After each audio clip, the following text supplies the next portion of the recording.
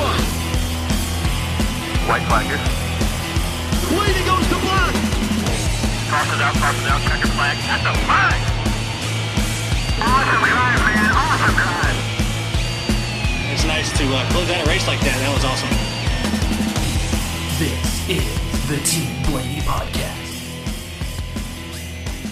Welcome back, everyone, for another episode of the Team Blaney Podcast. My name is Adam Rogers, and alongside me, as always, is co-host Steve Mez. If it's your first time listening, this podcast is brought to you by fans for fans. Steve and I have been following the Blaney racing family for about 2 decades, and Team Blaney itself has been providing news, notes, and analysis to fans on social media since 2014. So go ahead and pull those belts tight and hang on as we throw the green flag on our recap of Ryan Blaney's run in the Wise Power 400 this past weekend at Auto Club Speedway in Fontana, California. Steve, as I said, welcome back to you to what is this? I think episode 5 of the 2022 season, if I'm not mistaken. Fresh off again, this race at Fontana, California. I haven't been there. I think they said it's approaching 400 days or something like that, 300 something days. It's been a long time since they've been out there. And I think it was supposed to be a short track by this point, and they held off on that. And the way that race went with the next gen car, that worn out surface, that 2 mile track, 5, 6, 7 lanes of racing. I think that there's maybe some other 1.5 mile tracks out there that they can turn into a short track if they want to. But I think for now, maybe let's keep Fontana the way it is. What do you think? I heard a good suggestion, actually. That's just put another track inside of the track. Then they could have 2 races there. They could have the race on the big track early in the year, and then maybe later in the year come back for a short track race. But yeah, the racing itself was pretty awesome. This car, a lot of people didn't realize it was going to be difficult to drive. These guys are on a learning curve. You're definitely seeing who can drive it, who can't a little bit. Some of the guys will get better. Don't get me wrong, but early on, it's really interesting to see guys are used to pushing the envelope a certain amount and not being able to do it. Other guys have skills and abilities that they show it off. So yeah, it made the racing really good. It was crazy though with all the spin outs and everything. And we'll talk more about that and what they're doing to help get cars off the track. Yeah, I think it was awesome. I think I mentioned last week's episode that you weren't really sure what things were going to be like at Daytona. They got to Daytona, they raced. I said it looked like Daytona. It didn't look like anything different than we've had in the past. It didn't turn out to just be tandem the whole time or something. The pack wasn't single file racing or something like that. It looked like a Daytona race. This was the first test when they get out to more of a traditional track, even though it is a 2 mile track. So it's still a little bit longer than 1.5 miles. And obviously short tracks that we have on the schedule, but it's a little bit more in their wheelhouse of what we run from week to week. So here's the first true test of the car. And I think I tweeted out that, my hot take, way too early hot take for the year already, is that the next gen car is a success. We'll talk about the flat tires and some other issues they really need to address as soon as possible. But the way that race played out, the way that the grooves they could still run, the runs that the drivers had, even the end of this race where, some guys were able to hang side by side and still make a pass. They're not really able to side draft as successfully as they were before. So it's not as easy to pass. I mean, it's just, or at least easy to pass in that form. So I think I don't know, again, high expectations for the car. I think they met those expectations this week. Only race 2. We're only 2 races into the season. We'll see, especially when they get to Las Vegas this weekend for a 1.5 mile high speed 1.5 mile track, where it's a little bit different. The surface is a little bit different. So don't want to jump the gun too much, but man, I don't know the way that the Clash turned out as far as momentum goes for the sport. Huge event, huge successful event. They go to Daytona, have an amazing race, an amazing weekend, amazing weather.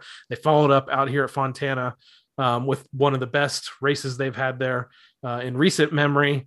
And it just seems like everything is really clicking on all cylinders for the sport. Yeah. This, when they start off the weekend with the practice and so forth, it just really kind of ramped up because you just, even if you weren't watching what happened Saturday, but you tuned in Sunday and you found all that out of what happened Saturday, all of a sudden you're like, oh, what's going to happen today? You know, and again, 2 weeks in a row with practice. I know you've said before that you could take it or leave it. I am on the practice and qualifying bandwagon. I'm going to watch it every time that's available. And I was glued to my TV because it was an exciting practice and qualifying session. Yes. Actually, I go back to. Oops. Good job, Trevor. Thank you. All right, we're all settled now. We're settled. I will go back to Friday because they inspected the cars on Friday, and I didn't realize that. I thought they'd wait till Saturday morning to do that, but they did it on Friday. So, it's the 6, the 12, the 22, the 23, and the 78 all failed twice, and the 45 failed 3 times, which meant the 45 wasn't going to qualify, and he had to do a pass through at the start of the race. Everybody else who did the twice failure, they lost pit position. And crew chief, car chiefs were ejected. So car chief Raymond Fox ended up being ejected for the weekend, which, most of the time they say it's no big deal, but I don't know anymore with this car. You might want to have that guy around with some of the things that might happen and you might have to fix during a race. So then we get to Saturday. We got this 2 15-minute practices, and they're split up, and the cars are split up in half by some sort of metric based on the week prior and finishes and all that stuff. So 2 15-minute practices split up, and session A starts off in the 4 car on the first lap, not even done with the first lap, spins. And then later on, we've got the 1 car wrecking, the 17 spins trying to avoid that wreck. All this happening in turn 4. So before Ryan goes out, Josh and Ryan talk about where people are running on the track and the wind direction, because that, they're thinking that the wind has a lot to play and with it. And Saturday, the wind was like gusting up to 40 miles an hour. So it really does affect that car. The 20 spun it out at the end of the session. Coming into the pits. Yep. Coming into the pits. In the first session, the 11 car was the fastest. And at that point, the 22 was the top Ford in that session. He was third. Group B comes out and they told Ryan, if it looks good, go ahead and stay out the whole session, get a bunch of laps. And the 23 spins out in 1 and 2. 3 laps in, Ryan was like 17th overall. And with 10 minutes left, he was actually the 9th fastest in the group. So, they're picking up on it a little bit. Now the qualifying itself, the top 5 of each group will go on to compete for the pole. And they did the qualifying same thing. They had a group A and then a group B. The group A top 5 was the 22, the 6, the 16, the 11, and the 18. Now the surprise in there is the 16. Yeah. They showed some amazing speed. Group B, Josh is telling Ryan where the 9 was running because he was curious about the 9. Yeah, he opened this whole thing up because the 9, he found the apron. Yeah. No one else had gone to the apron yet. Right. And he went straight to the top of the chart. Yeah. The 10 spun out sideways on his lap. But the top 5, when it's all said and done, was the 9, the 12, the 2, the 43, and the 24. So, and Josh said that actually it would have been P2 overall if you would have combined all the different speeds. So really good run there. So the top 10 go for the pole. The 6 spins, flattens his tires. They have a long delay towing his car in. The 22 smacks the wall. Then Josh is telling Ryan about the 43's run and where he was running. The 24 spins, gets stuck in the grass. The 9 spins. Ryan was about 3/10 off the lead at that point. And then the 2 won the pole. 10 cars spun during both practice and qualifying. 1/3 of the field, almost 1/3 of the field found a way to spin out. So that's why I said, if you tune in on Sunday, you didn't hear about Saturday until you tuned in on Sunday and they start talking about it. It's like, well, what's going to happen? I kind of give Josh a good luck message or something like that. And I asked him for an over under on spin outs or cautions for Sunday. And all he said was a lot. LOL. And honestly, I thought this was terrific. I was texting you the whole time through practice and qualifying. I love the fact that they were on edge basically every lap. I think a lot of it was they were trying to find that edge, and some of them went over it. Now, the downside to all of this, again, it's great that the car doesn't handle well, as mentioned really briefly in the intro there. When they go, they spin out and the tires go flat is still a major hiccup in the sport right now, just because guys like that happened like in the race and happened in practice there with the 6 car. And it's a long process to go out there, and they're towing the cars kind of differently. Like in some cases they're putting them up on a flatbed. I think Keselowski actually, when he spun, waved them off from towing his car with this kind of harness that they have for the front end that tows it in, because they're complaining that it's damaging the rear end, the diffuser and everything of the car when they're towing them now, even though they tried to come up with this new way to tow them. So they've been going to the flatbed when they can, but during a race, when it happens, and it's going to happen during this race, your race is over pretty much when you spin out and need to be towed in. One change that they made during this weekend, I think they announced it before practice and qualifying, was that if you did spin out during the race and you didn't, and it was just flat tires, you didn't hit the wall or something major, drivers were allowed to stay in the car. And this is the first time this has been allowed. They've been allowed to stay in the car, get towed to pit road, and have their tires changed and continue on with the race, which sounds great, but you're not getting those pace laps back or those caution flag laps back. So guys are going 4, 5, 6 laps down in this process. So on the old car, if you lost a tire, you were able to drive back to pit road. Yeah, there's plenty of instances where you did that. If you were as a big track like this, if you did it on the backstretch, by the time you got to the front, your whole right side or left side could be torn off from the tire coming apart. But at least you could keep going and you didn't necessarily lose laps. So yeah, they say they're working on it. I'm hoping they have a solution soon. A lot of this just has to do, we talked about it last week, has to do with the low profile tires on these 18-inch wheels. There's no inner liner anymore that they would run at a lot of the tracks. So when the tires go flat, the ride height on the cars, though they could be high enough to make this not happen, the teams aren't going to do it because it scrubs off too much speed. These rub blocks on the bottom of the cars that are protecting the carbon fiber bottom of the car just sit on the track and you can't move. So anyway, everyone's heard about this enough, but hopefully they fix that soon. Yeah, I was, they're talking about maybe bringing wheels and tires out to the cars themselves and just putting new ones on or something on temporary so they get back to pit road or whatever, so they can just drive it in. I don't know how much time of that would take. I kiddingly said something to a mechanic friend of mine. I says, how about just some fix a flat?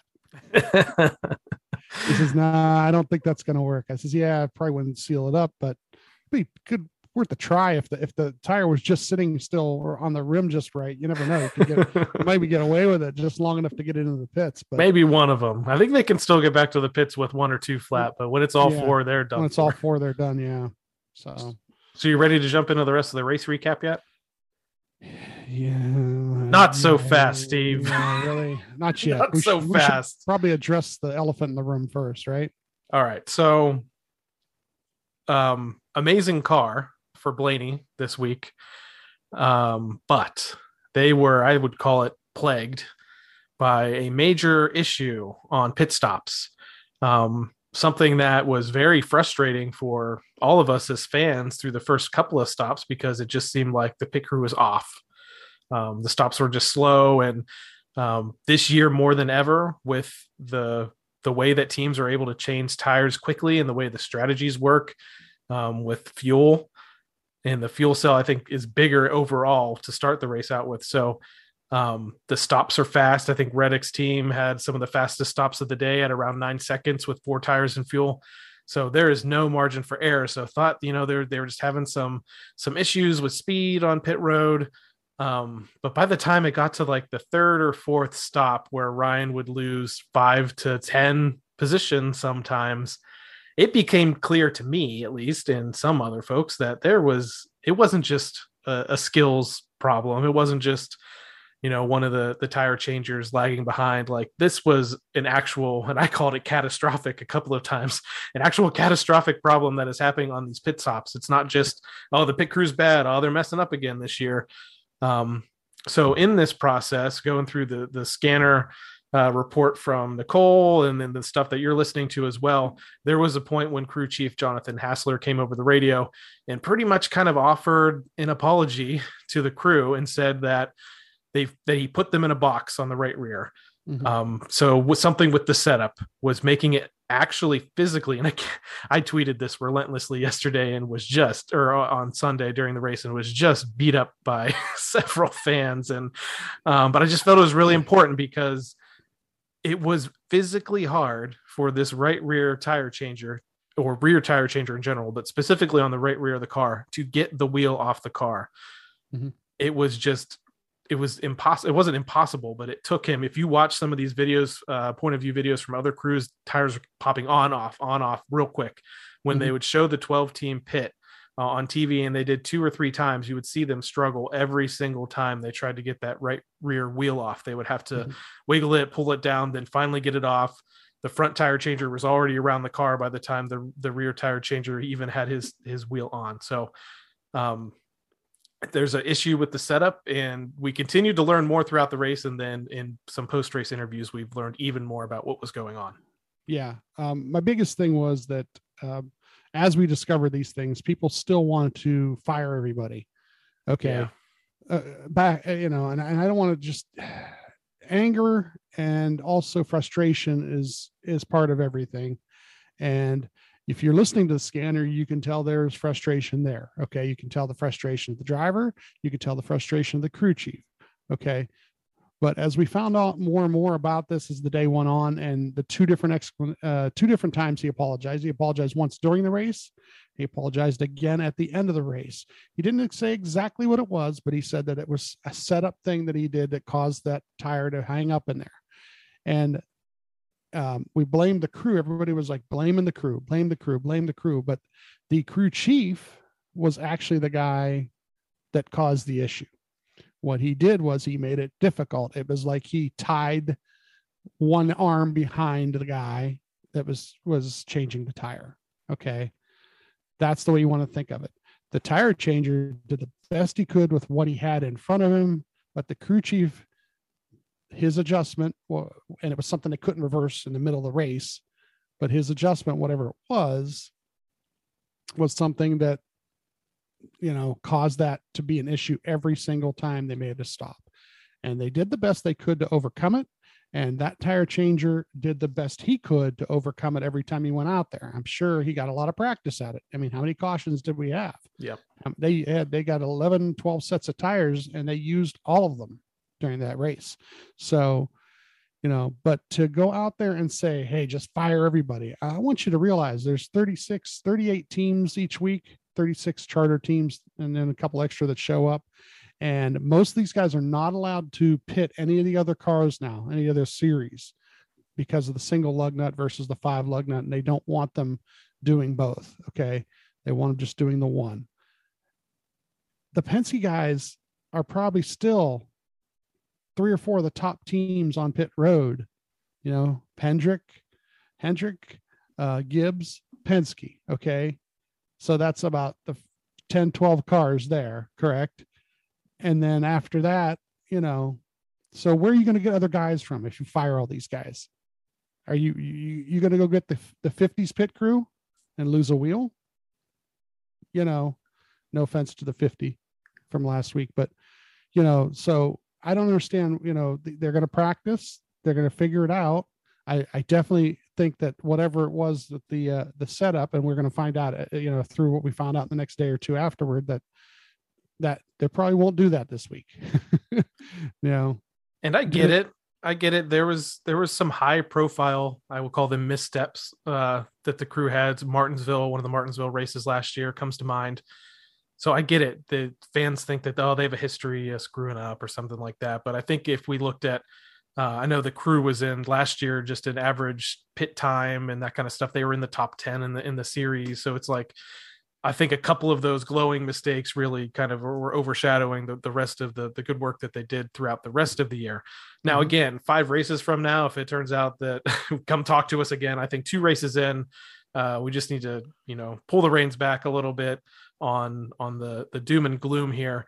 Now you're mentioning the fact that we learned a little bit more. So, again, I was saying I was getting beat up. The Team Blaney account specifically was getting beat up on Twitter for trying to offer an explanation for what was going on, between comments and actual, private direct messages that the account was getting with angry people. It was a little bit disheartening, but it comes with it. I get it. And again, 100% okay for fans to be frustrated. This was a mistake. And I don't want to beat up Jonathan Hassler either, because he's brought 2 extremely fast Ford Mustangs for Ryan to the track the past couple of weeks. So, and it's a brand new crew chief driver relationship here. So, I'm giving him the benefit of the doubt. So Jonathan, again, you're still our guy. But it was a mistake. It put them in a bind. But Ryan went on. So it seems like Ryan might be a regular guest now. So his former crew chief, Todd Gordon, hosts the Late Shift with Brad Gilley on Sirius XM NASCAR radio on Monday nights now. And Todd was actually at California, at Fontana for the race, working the booth with MRN. Again, part of this, post crew chiefing career that he has going on. So Ryan, the last couple of weeks, has been coming on the show as a featured guest. So Ryan was on the show Monday night and went into this issue and actually spent a decent chunk of the time defending the pit crew. We had a little issue on pit road, and it wasn't anything on the pit crew. We just had trouble getting the right rear tire off. Just the shock we had on it just wouldn't let it droop down enough, and it made it a hard day on the rear changer. But hopefully we'll learn from that and move on. But we were able to drive back from we'd lose handfuls of spots on pit road and be able to drive back up to where I thought we could be. And you don't want to blame those guys for anything, and it wasn't their fault. I saw a lot on social media about people giving all the pit crew guys a hard time, but it wasn't their issue. They do a good job, and they're learning, as best they could, and they made the best out of the situation. So it's just something we learn, I want to learn for the future at the race shop and make sure it don't happen again. So there you go. We learn a little bit more. Learning is a key word here too, because, so we've got a new car. We've done some test sessions, but we didn't test at any track that was like California, or we didn't test at a track, certain types of short tracks. So we get to certain tracks and certain places, we're going to see things based on the performance of the driver. But the pit crew is still learning this car too. And they may have practiced at the shop this and practiced at the shop that. And they're going to look up and down pit road and see somebody else did this better and somebody else did that this way. And maybe we'll try this next week, and maybe we'll practice that next week. And we're going to do, this guy ran around this way, and maybe we'll do that, so the next couple months, you're going to see different things, and they're going to try different things, and they're going to practice different things. And you know what? You don't necessarily, every season you want to keep building toward the end of the season, so, my positivity is showing up here, but this happened now. Okay. Let's make sure it doesn't happen later. Okay. These guys really did try their best to get the wheel off the car, and now, in hindsight, sure, it's hindsight. We didn't find out for a day that what had happened, but now we know. Okay. So let's not go crazy on these guys. Nobody's trying to make a mistake. Nobody is trying to make an issue. Nobody wants to fail. Okay. Everybody wants to be successful. Everybody wants to work together. Okay. So the crew chief and the driver are doing the best they can to bring those people together and have them want to work for them and not against them. So, yelling and screaming and hollering is the frustration of the moment. But try to step back from it a little bit as the day goes on and the next day happens, and come tune into places like us and read things online and find out, Ryan puts out a press release on Twitter and Facebook every week after the race, and he said right here, it says, felt like the balance was pretty good. We were able to make our way through the field. We're still learning on the setup stuff and how that impacts the ability to get the wheel off quickly during a pit stop. We'll learn from it, go to Vegas next week, and hopefully carry over the speed we had today. So even he, debriefed a little bit, come down from it, but if you're listening to the scanner, any of these drivers, you're listening to the scanner, frustration comes out, and it's very understandable. And we get frustrated too. I'm lucky. I sit next to my wife and she just gives me a look once in a while, calm down. It'll be all right. And then we'll listen a little further. And like I said, this race here, after 3 or 4 of these incidents in a row, you realize something was just wrong. And it wasn't really the pit crew guy. He didn't have the yips or anything like that. It was something that was wrong with the vehicle.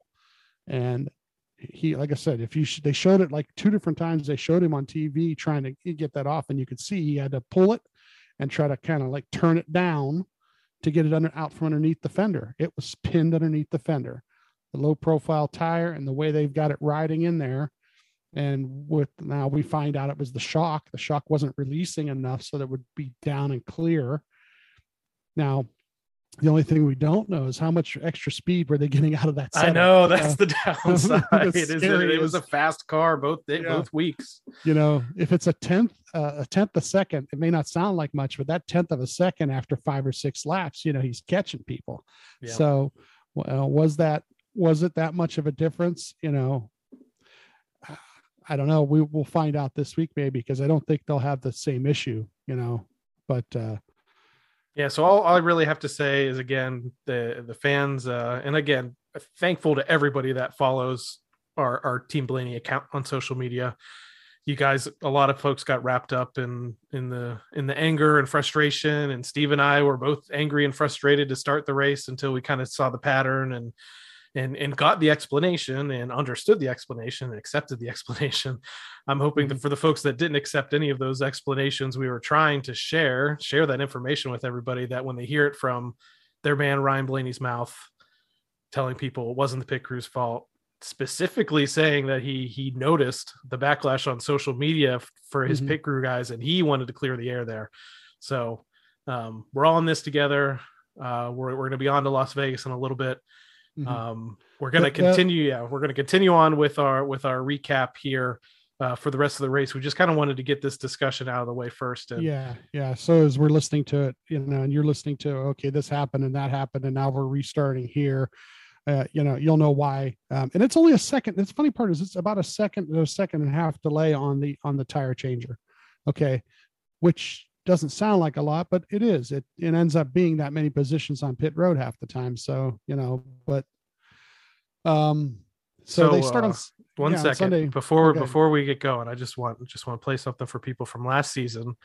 A speech that you had, just a clip from a speech that you had, that actually, I think a week or a couple of weeks after you did this, he went to Victory Lane in Atlanta. So as we continue on with this race recap, keep this in mind. Just stay positive, okay? Don't jump off a cliff. Words to live by. Okay, sorry to interrupt you, Steve. Okay. We've cleared the tire issue. We understand everything. Let's just jump into the rest of our race recap from the Wise Power 400 at Auto Club Speedway. All right. Stages were at 65, 130, and 200. To the rear, here we go. The 1, the 4, the 6, the 22, the 23, the 31. Of course, the 45, and he had to also do the pass through. The 5 also ends up going to the rear, which ends up being interesting later on. He ends up with pit stall 22 because of the tech failure and not being able to choose his pit stall early on. He pits between the 22 and the 4, so he has to come in around the 22 and be behind the 4. So a lot of times the 4 comes in around him even. They do a competition caution for lap 20. I'm guessing this was based on the tires because they just wanted to make sure that see what tire wear was going to be like. I thought like without it being weather involved, I thought we were done with competition cautions. And then right before this race starts, I see lap 20 competition caution, and I was just like, no. Yeah, but I guess it is. Goodyear was worried about this tire going into the weekend. I read something about it and that they were worried about it, and they gave an extra set of tires too. They changed that on Saturday. So he starts out lap 1, he moves up a spot, and at lap 2, the 43 takes the lead here. So at lap 5, he goes low, he passes the 11, gets himself up to 4th. And at lap 7, he passes the 2. He's up to 3rd. And at lap 13, the 8 takes the lead. And then at lap 15, we get our first caution of the day. We need like a counter or something to keep track of all these. The 18. There we go. First caution of the day. Caution 1. The 18 spins. And so Ryan asks a little bit about rear security, but for the most part, he is not complaining about the car at all. As soon as I start to talk to him, he's looking for minor things. He doesn't really want any kind of big swings at it. They decide this is going to be the competition caution now. Now, we did have the rear tire issue on this pit stop, but we also saw this is the front tire changer lost the lug nut right out of the gun. So I will say, can't defend that one. I don't know what happened there. It's but supposed to stay in the gun, but it dropped out and it rolled away like a meatball. What was kind of cool about it, though, is he had the other one on his belt, which I didn't even realize they carried. He just carried it on his belt. He just took it off there and boom, put it on. So they went in third, end up 16th. So Jonathan, of course, he says, we're cleaning up things in here. So that's the first thing he says. Now maybe he's referencing the lug nut mainly, but the lug nut on the front side is happening the same time the thing happens on the back side. So this is Ryan says, I'll let you know how it runs in traffic, so we're going to see what it can do and where it can come from. Choose cone number 1 of the season or not. Yeah. Cause they didn't do them at Daytona. Not on TV. The leader takes the outside line. Ryan took the low.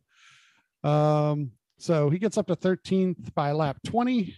And then lap 23, he's all the way up to 9th. I couldn't keep track of the passing. They're 4 and 5 wide. I'm hearing bottom of 3, top of 3, middle of 3 a lot. The 9 takes the lead at this point. Lap 25, I hear the words bottom of 4. Which is, a little more scary. But like I said, on that track, the way they spread out going into the turns, it's possible. Racing was amazing. I mean, we did get a lot of cautions, as you'll see throughout this race. So it did keep bunching the cars up that maybe contributed to it. Mm-hmm. But it was just fun to watch the runs. Amazing. Yeah. Lap 27, he passes the 11th. He's up to 8th. Lap 28, he passes the 22 and the 19. He does a twofer and gets himself up to 6th. And at lap 34, the leader's still the 9, and he slaps the wall. So even in the lead, you could have an issue, At lap 35, the 9's under the wall. Again, the 8 takes the lead. At lap 36, he passes the 9 and gets himself up to 5th. And at lap 38, the 9 decides I'm going to spin. So his hitting the wall, causing himself some issues, and it causes caution number 2.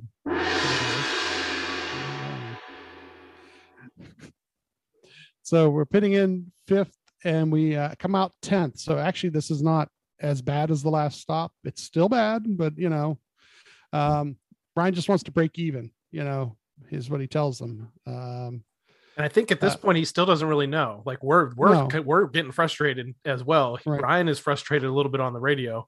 I think even when he made that remark about, I'll let you know how it is in traffic. It was part constructive, part sarcastic, a little bit. Sarcastic. Yeah. So, but yeah, so we don't know yet.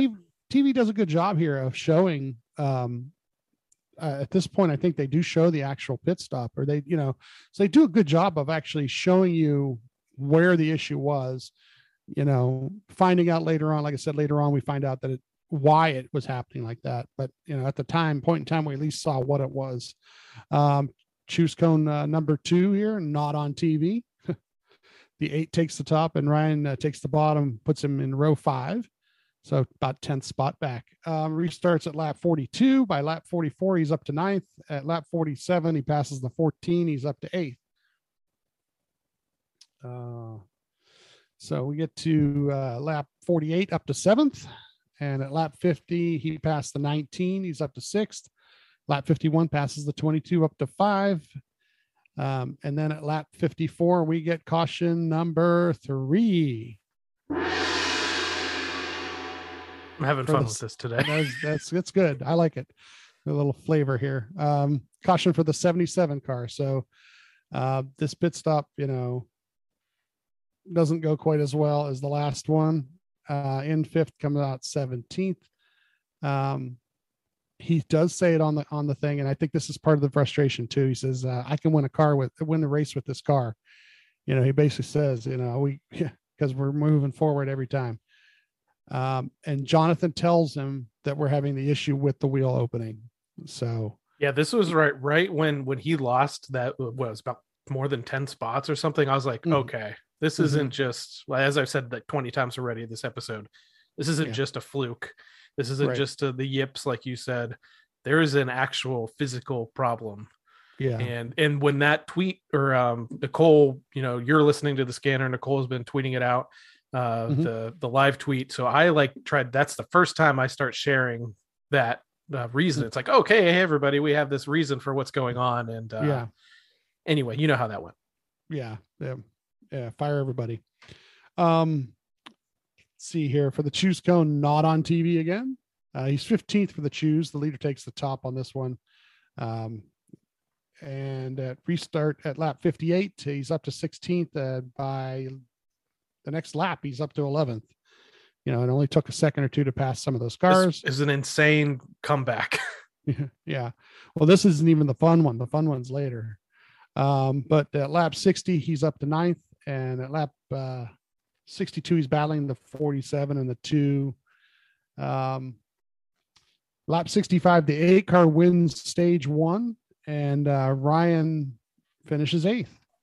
So we got stage points. Truly incredible, the position that he was in. And like you said, that was an incredible comeback from there. And he has one that's better a little bit later on in the race. But I never thought there was going to be a shot at stage points there. But that car, again, like you said, hopefully going forward, they'll still be just as fast. But it was a rocket ship. Mm-hmm. He says, just give me some track position and we'll be fine. So, just manage the best we can. They're pitting in 8th and they actually come out 11th. So actually not too bad with the situation there. Must have got that tire to drop a little bit so you didn't have to wiggle it as much out of there. Stage 2's choose cone. They do not show on TV. The 8th, the leader takes the top, Ryan takes the low. And 38 lost a wheel right there at that point. Yeah, the only car this week, and as of today, the day we're recording it, they did announce the 4-race suspension for, I think it's tire changer, Jackman, and crew chief. So Todd Gilliland, who is a rookie, could be without his crew chief for 4 races. Again, I think this is a different situation than what was happening with Ryan, that you got to get these wheels tight. And as far as that goes, I don't think there's any excuse for that. You got the one lug, you got to get them tight. Yeah. So the restart laps 73 and he's up to 9th. And this is where I hear bottom of 6 on the restart. A little scary. A little scary there. By a lap 75, he's up to 7th, and the 14 is the leader at this point. Lap 77, he passes the 48 to get to 6th. At lap 80, he passes the 22 to get to 5th. At lap 82, passes the 5, he gets up to 4th. And then at lap 90, we get a caution. This is what am I up to? Number 4 now. This is for the 20 spinning out. And this pit stop here actually goes well. This one here, he goes in 4th, comes out 4th. So I was hoping that whatever was wrong with that shock, we didn't know it was a shock at the time, but whatever was wrong with that rear wheel opening, I was hoping that this was, something they had fixed or was able to fix. But this is one of those situations where the 20 went down on all its tires and had to go through that long process of being towed in and losing all the laps. And actually the 20, I think, ended up retiring, which they called an engine issue at one point. One thing we didn't mention is that the Toyotas were suffering from overheating issues. All race long. So a lot of them, I think we heard there's a max temperature and like a really, really, really max temperature. And a lot of them were running at like the extreme, alarm temperature throughout the race. So more little things they got to fix with the car. There was no tape to pull. So they don't have that tape situation on the front anymore. So choose cone on this one. He was P4 for the choose. and not on TV again. The leader is the 8. He takes the top, and Ryan takes the top, ends up on row 3 on that. So he actually loses a spot, but he figures he's following the leader from the top row, and that should be a better place to be. The restarts at lap 96. He's at 6 there. And the 24 takes the lead. Now he says he's tight. Now they must have, at this point, I think they did make a little bit of an adjustment to try and see if the track was, they were trying to follow the track at this point. And they adjusted, but he says he was a little bit tight. At lap 109, the 14 brushes the wall. And at lap 112, we get a caution for the 17. This is caution number 5. I'm not going to count the stage breaks, just the actual cautions here. Ryan says, yeah, let's go back on the changes. So there it was. Yeah, they made a change, tried to adjust to the track. It really wasn't a lot of things wrong with the car, but they were talking about the track and trying to stay up with the track. And Ryan just said it wasn't worth doing. So he goes in 6th at this point, comes out 11th. And like I said, he's, going around the 22 and the 4, and that's a little bit dicey too, because those guys are all pitting about the same time and they're all in the same place. So sometimes you lose a little bit on pit road there, not realizing, you're trying to hit the sign, trying to give yourself clearance to get out, especially if the 4 comes in around you, because he's not going to be done before you. So you're not going to have his pit box to pull up through or use. So that ends up being a little bit difficult on the day for them guys too. Choose Cone is on TV here for the first one of the day. The 8 takes the top, and Ryan is 11th for the Choose Cone, and he takes the top, puts him up in row 6. And of course, something broke on the last restart. He was hit from behind, and we find out later on that this was the rear air diffuser. Yeah, so they have like a flap.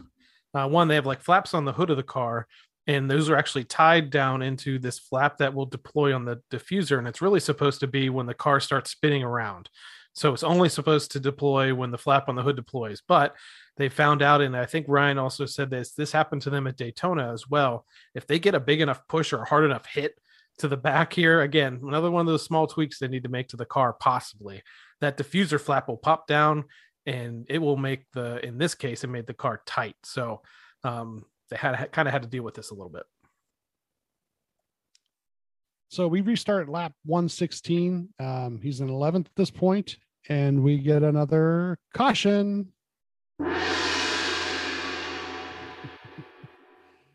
Number 6 for the 6. And Ryan gets up to 8th at avoiding all this. And I wrote down here, great job by Josh, because on the radio, he told him where to go and got around all that issue without getting into the issue. Close call for sure. Definitely. I was holding my breath a little bit on that one, because I knew Ryan was back a little bit there and in the hornet's nest. Yeah. So everybody pretty much stays out here, so that nobody, really has to do anything. Choose Cone's not on TV again. The leader takes the top, and Ryan is 8th for the Choose Cone. He takes the top, but in row 5. So he's lost a spot, but he, like I said, once again, in the top, the high line with the leader. So figuring that'll help him on the restart. And he likes running the high line anyway, when he can. They restart at lap 121. He's in 10th. By lap 123, 2 laps later, he's up to 6th. And at lap 125, he passes the 41, gets himself up to 5th. At lap 127, Josh goes beep, beep. I wish I had the audio on that. I guess that's it. And he passed the 5 and got himself up to 4th place at that point. There he goes. So lap 130 is the end of stage 2. The 8 wins the stage, and Ryan, 4th place. Stage 2. Yeah, stage big time stage points. Again, we're still, a little bit frustrated with what's happening. It has been a little bit exciting every single restart to watch Ryan come from the back of the pack. Well, not the back of the pack, but mid-pack. But again, stage points, that's more than we can say from what happened at the Daytona 500. So just keep a little bit more money in the bank, as I would say. Yeah. So he asked them to free up the center exit and that they're going in the right direction. So the reversement of the changes and the things they're doing are working. They pit coming in fourth and go out ninth. Choose Cone is not on TV again. The leader's the 8. He takes the top. Ryan actually takes the low on this one and puts himself in row 4. So he actually gains a spot going from 9th to what would be, I think, 2, 3, 4, so 6th, 7th. Restarts at lap 137. And like I said, he's in 7th at this point.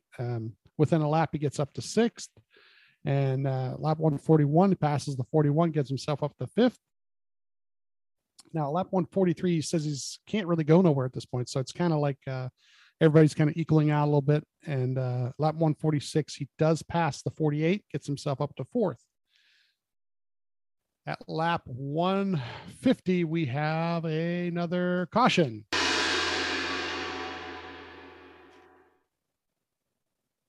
This would be number 7. And we've got the 8 car with a flat, and then the 24.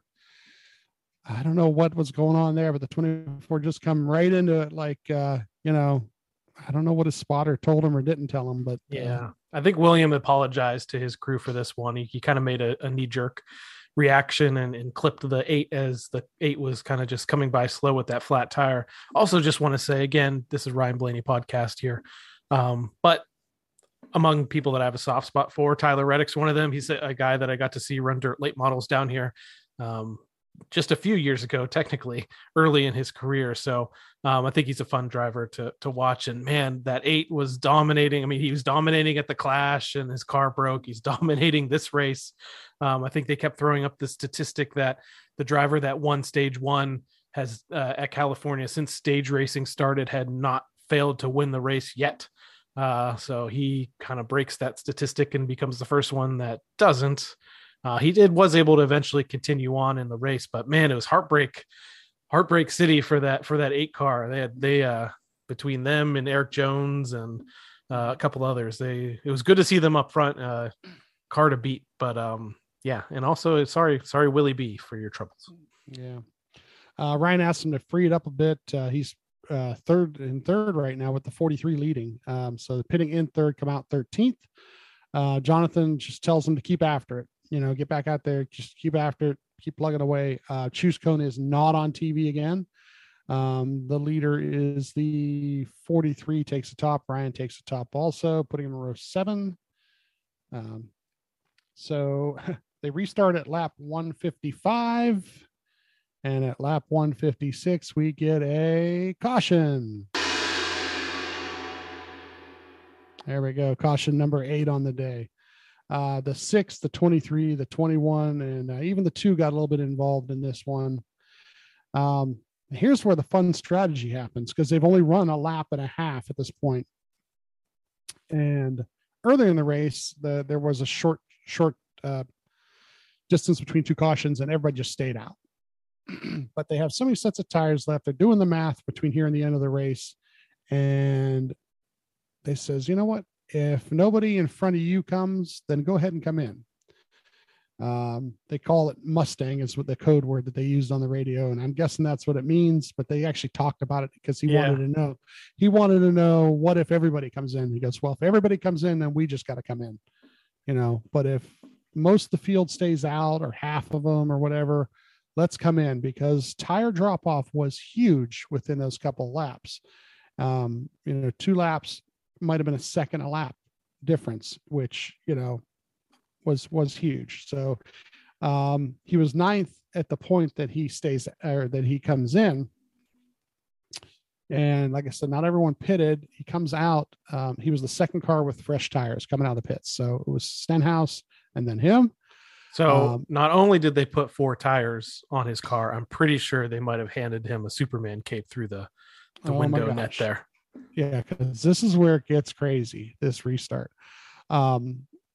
Choose Cone is on TV this time. The leader's the 22, takes the top. Now, Ryan is 16th for the Choose Cone, taking the bottom, putting him in row 7. Now, the bottom is probably just as good, because now you can run almost any lane from where you're starting to the bottom. And he's got fresh tires compared to everybody else. The restart is at lap 165.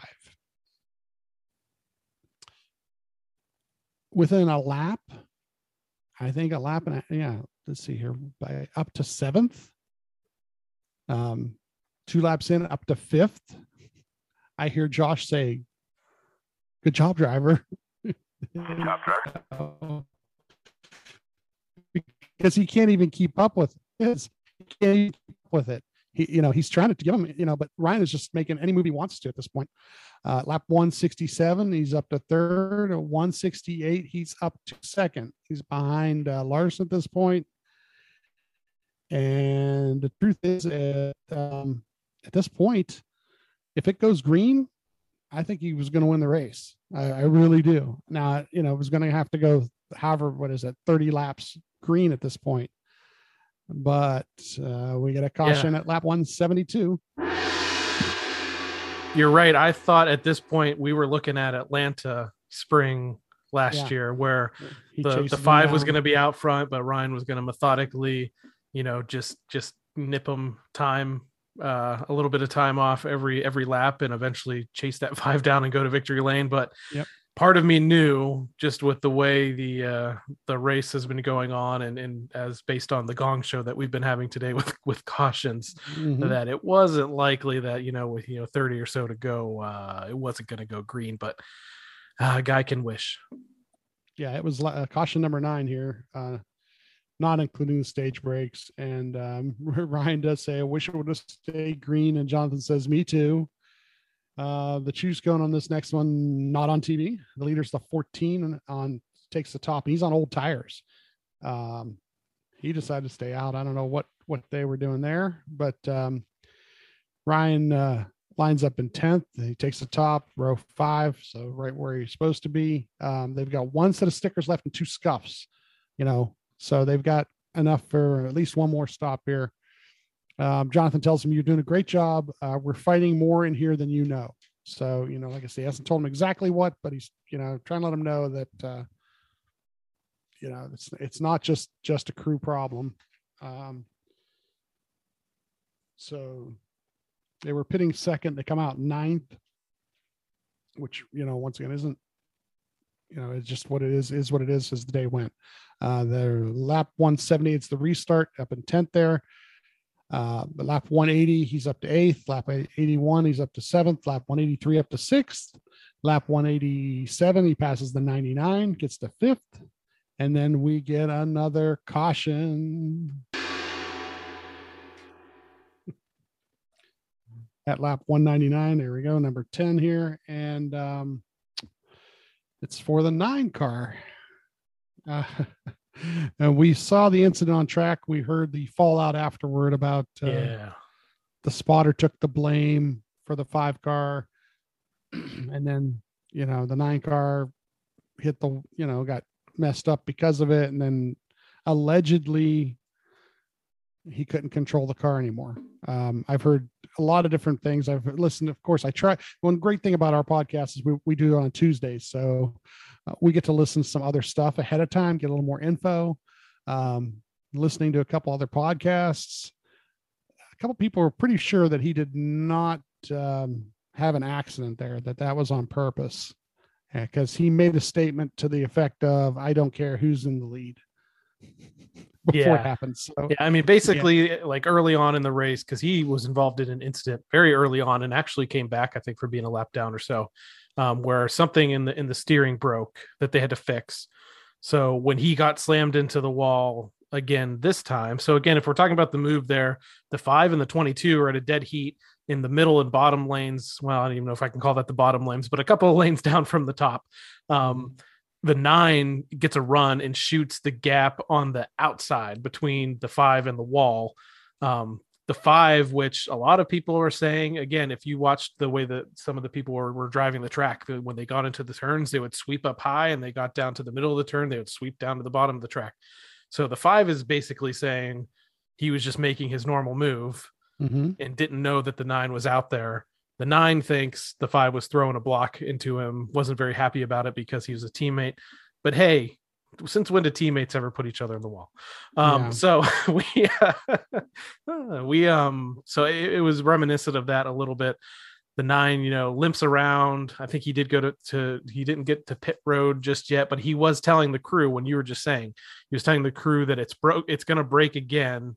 And yeah, I don't care who is in the lead. So people are saying he did have white colored gloves on. They're saying that they could see him yank the steering wheel. And there's some people out there that said they've looked over the SMT data and it was, they described it as crazy and it did look like something broke. So, I mean, honestly, I don't really care. I don't really care too much. And I know Hendrick Motorsports probably had some meetings this week already to address this situation. And they're both really competitive. They're both the last two, champions of the sport. Chase, I don't want to get the Chase fans riled up. So, but he's hasn't shied away from controversy over the last couple of years. So it is what it is. I don't know. It was just added another layer of entertainment to the race. Well, here's the only thing I'll say about that. An opinion I have right now. Ryan's in 5th at this point when it happens. If this race stays green, he might chase down another car or two, finish 4th, 3rd, whatnot. But get a top 5 out of the day. And what it does is it causes another pit stop instead with the issues they were having all day. So really, yeah, Ryan was a little bit ticked off.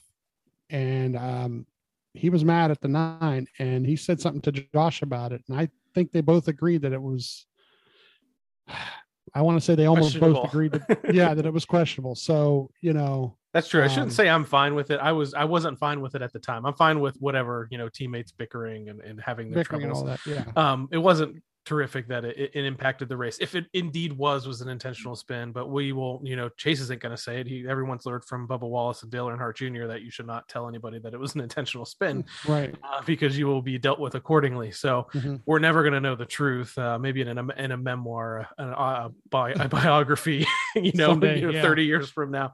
Yeah. But as for now, we don't know, and we're not going to know. So it did impact Ryan's race for the worst. Yeah, because here it is. He pits in 5th and comes out 10th, so the choose cone, of course, is on TV for this last one. The 5, the leader takes the top, Ryan takes the bottom in row 5. So they restart lap 196. By lap 198 he's actually 13th, so they were 11th on the restart, back to 13th. And the 5 wins and Ryan finishes 18th now. Or at this point, Jonathan does apologize for what had happened during the day, says it's his fault. He just says it flat on the radio, doesn't say exactly what. The thing is that last lap and a half, what the TV, heck, of course, right? Yeah. TV is going to show you the leader, of course. They're going to show you any drama that the leader might be having, or 1 or 2 cars behind him or close to him. The video that you posted, and people need to go after they're done here and go and see it. It's the roof cam from the 2 car.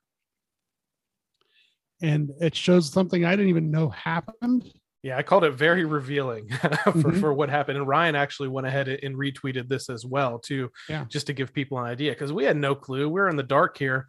We knew he was having the pit trouble, restarted 10th. We knew that the 31 went spitting on this last lap as well, and just assumed Ryan was in the vicinity, but we kind of learned a little bit more. Yeah, I assumed it had something to do with loosening the car up, because he told them, let's loosen it up for a short run, knowing that there's going to be a short run at the end of the race, in the last 2-3 laps. But he literally gets to the front stretch and punts the 31. The 31 tried to throw a block, and which one's the spotter for the 31? Brent Griffin. Brent Griffin has said, that Blaney punted us.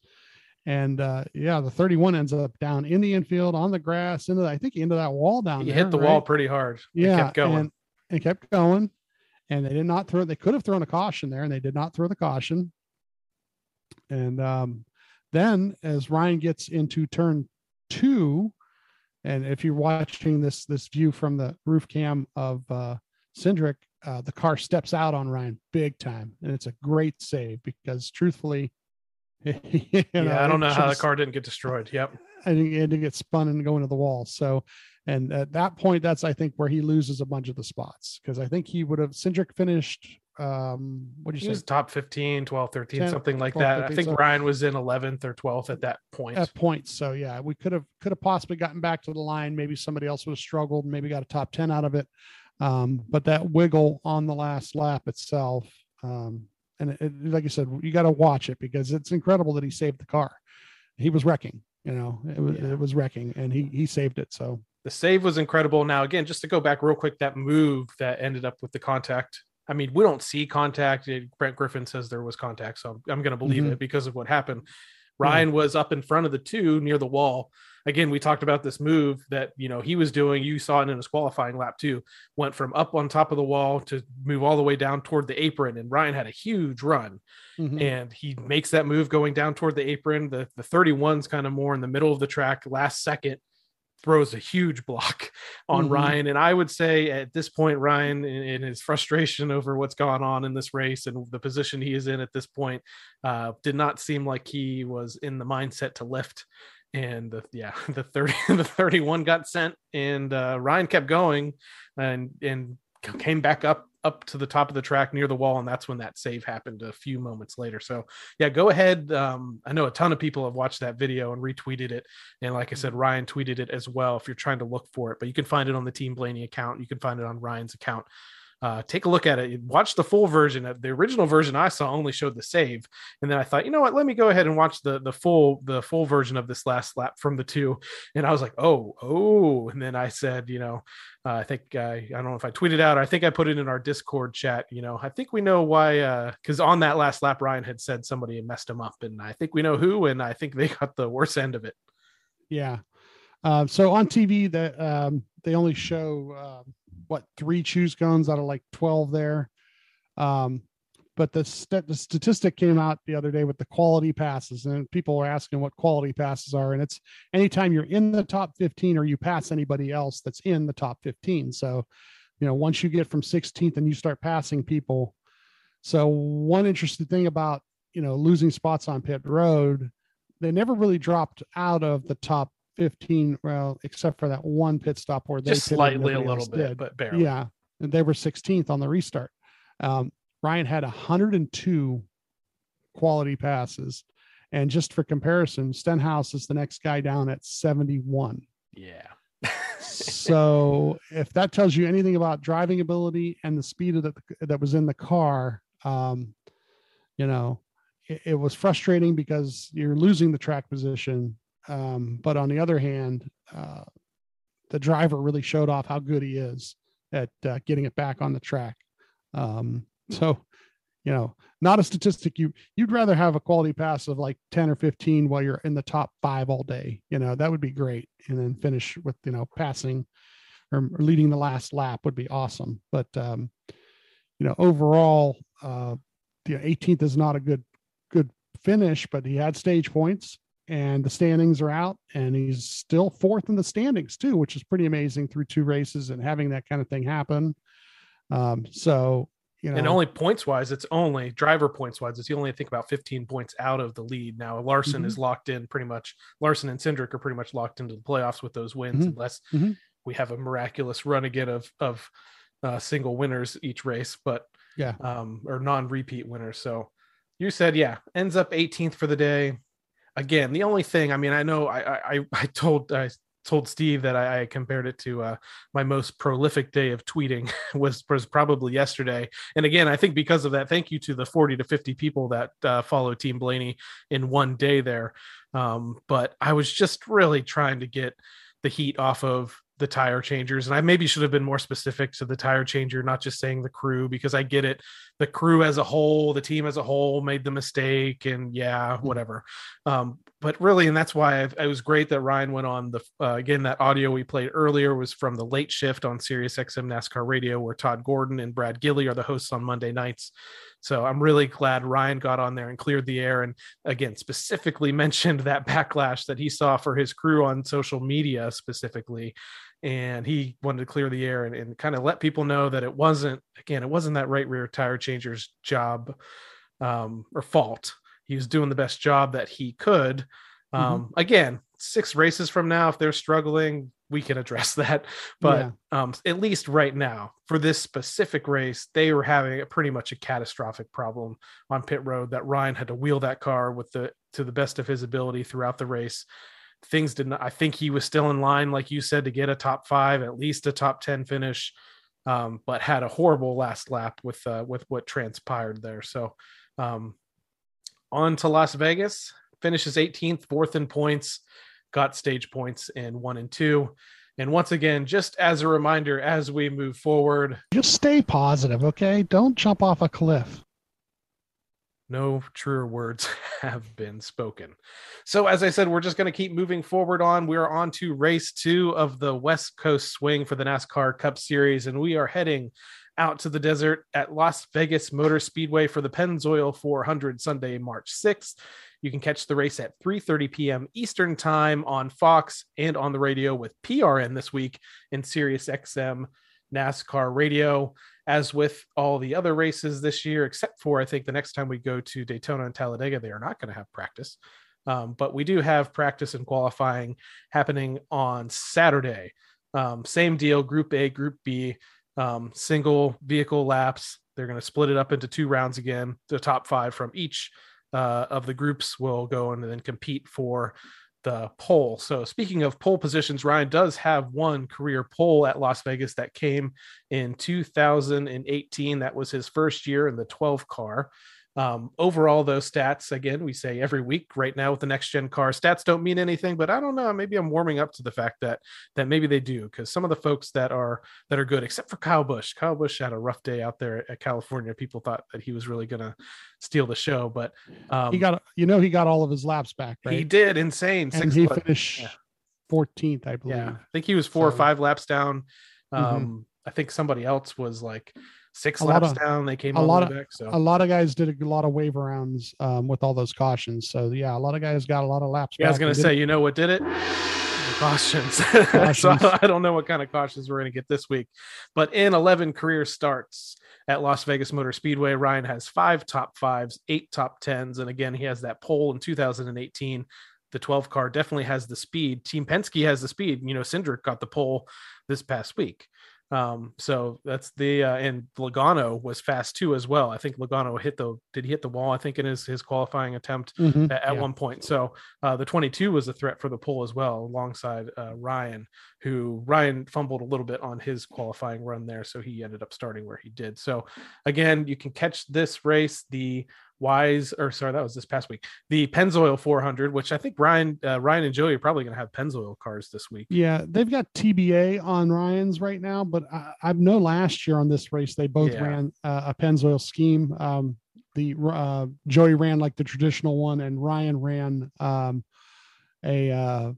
it was white with the yellow on it on the hood. Yeah. I'm keep an eye out, because as soon as I see a picture of it, I will make one of my mini hoods with it. Yeah, there you go. I don't know if people have been following that or not. Get a little artsy craftsy with vinyl, and I'm making my own little mini hoods. They're not like professional grade by any sense of the word, but they're fun. They're fun, and I'm trying to post pictures of them after I make them, and mostly Blaney related, whether it's him or his dad. Made a couple of retro ones.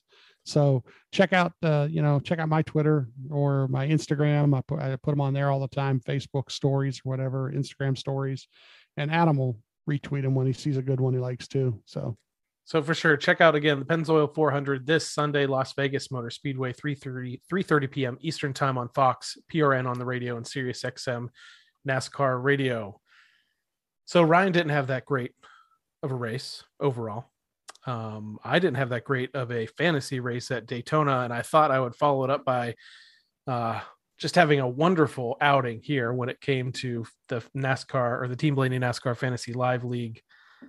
But somebody in Discord pointed out that you scored more points in Daytona than I have total points, nearly total points on the season, even after this past week's race at California. Let me go over my starting lineup, and it's going to sound good. It's going to sound good right off the bat here, Steve. My number one starter, Kyle Larson, who went on to win the race and scored 52 total points. I started Cole Custer after watching him spank the field in the Xfinity Series race. I thought that he was going to have a decent shot at this one. He did run toward the front. It took him a little while to get up front. He did finish 8th most points there, 31 points. I had Chase Elliott, who was having a decent day and actually had recovered. Looked like he was going to go on for a top 5 run. That didn't work out for me. Had Alex Bowman. He had some trouble as well. Eventually got into the wall. Ryan Blaney, another one that I had in my starting lineup. I believe I moved Larson into my lineup when Kyle Busch had his trouble. So I moved Kyle Busch out of my starting lineup and put him into the garage, moved Larson out of the garage, who ended up winning the race. So here's where the trouble happened. At least last week, I got 1 or 2 of the bonus picks. This one, I was 0 for 4. I had Chase Elliott over Larson. That didn't work out. I had Kyle Busch over Logano. That didn't work out. I had Byron over Reddick. That didn't work out. And I had Kurt Busch over Austin Dillon.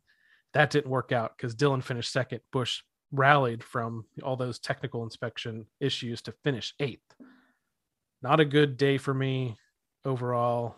And I think we'll go over the standings, but I am at the bottom 66th or something in the standings.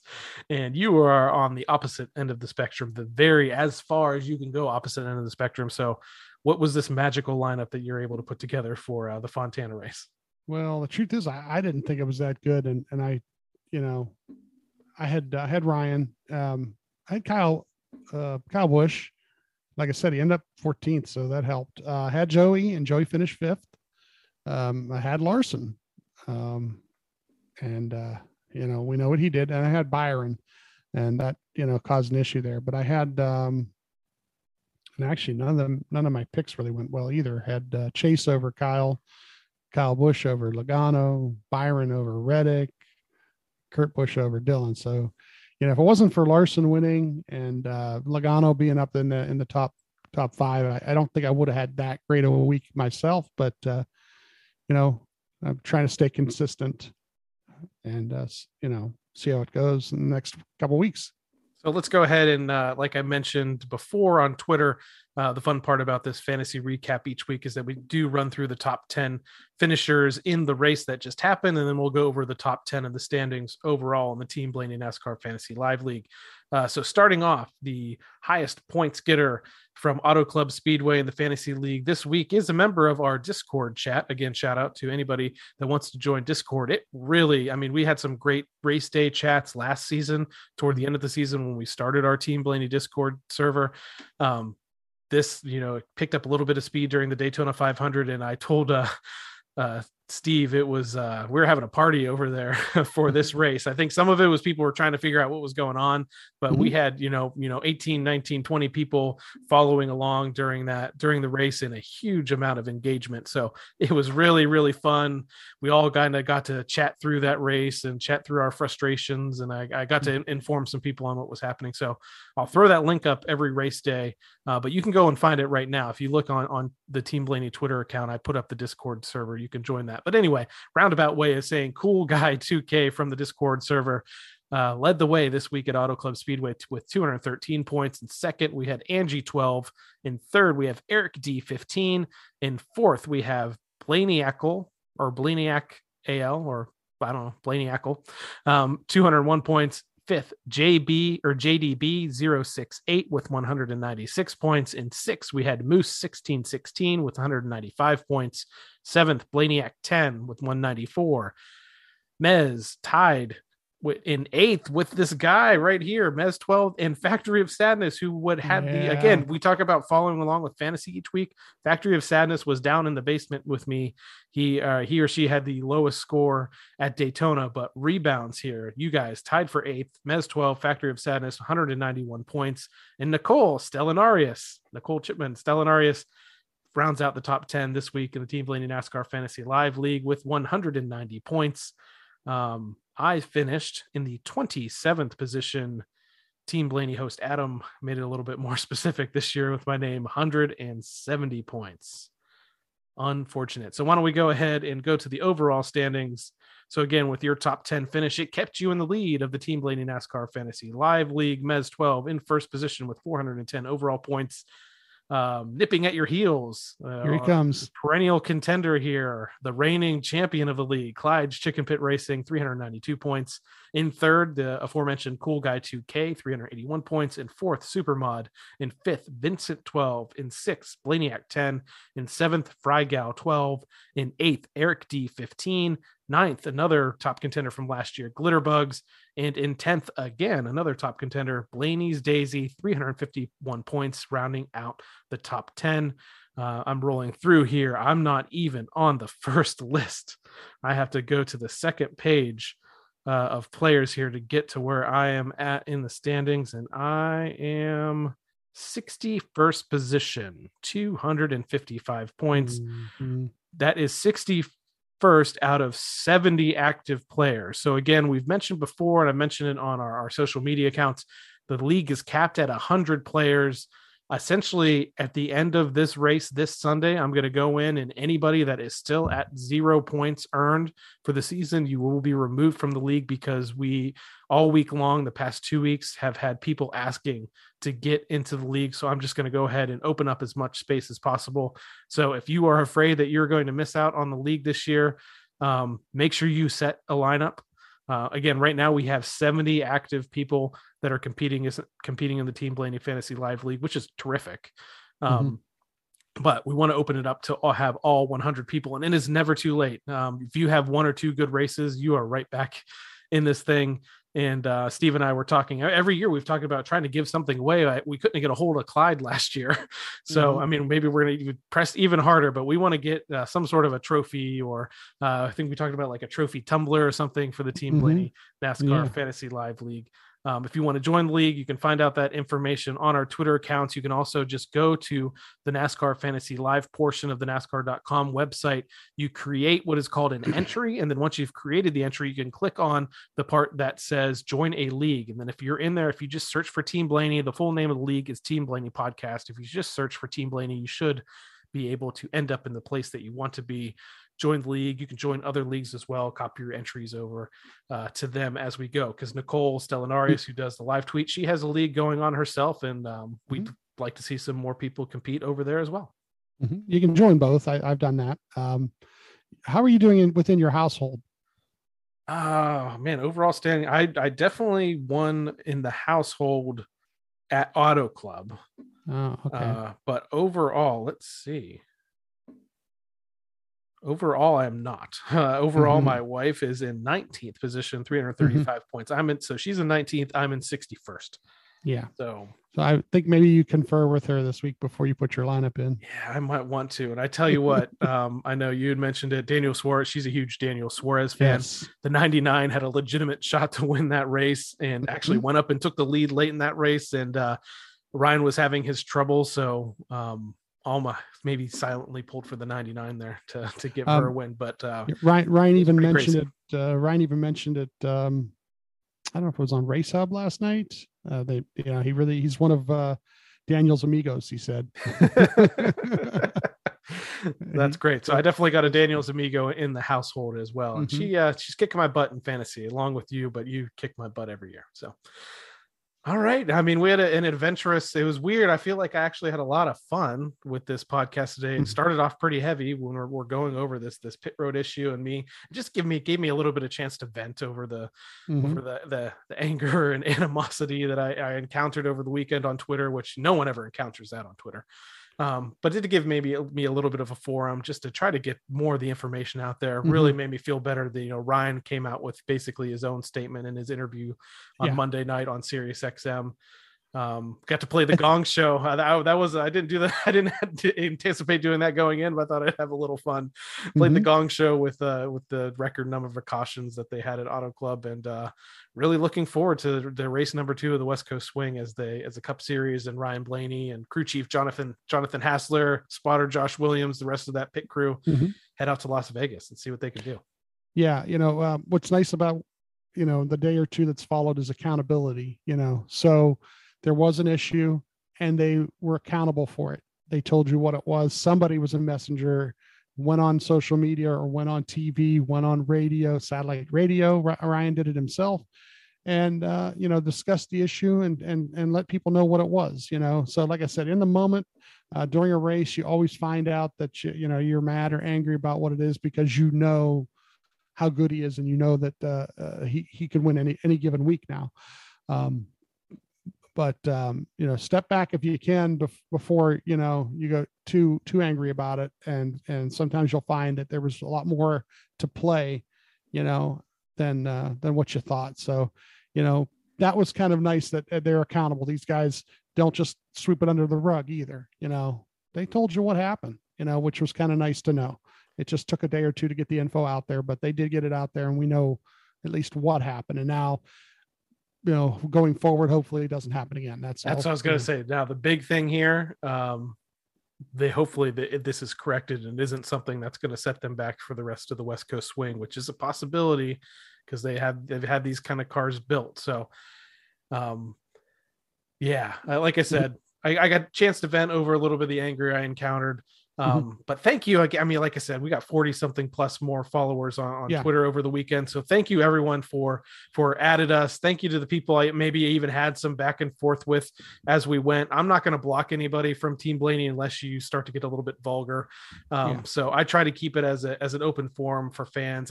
Someone along the way described it as the fans just being passionate. And I think that's fair. Yeah. Well, people have a lot of passion for Ryan Blaney and that race team, and they just as we do want the best for them, and they get frustrated knowing that they had a fast car and we were having these challenges. So thank you to all the followers. The podcast itself is gaining more and more people are listening. We're noticing it's picking up a little bit. Some people are going back and going over the older episodes, which is nice.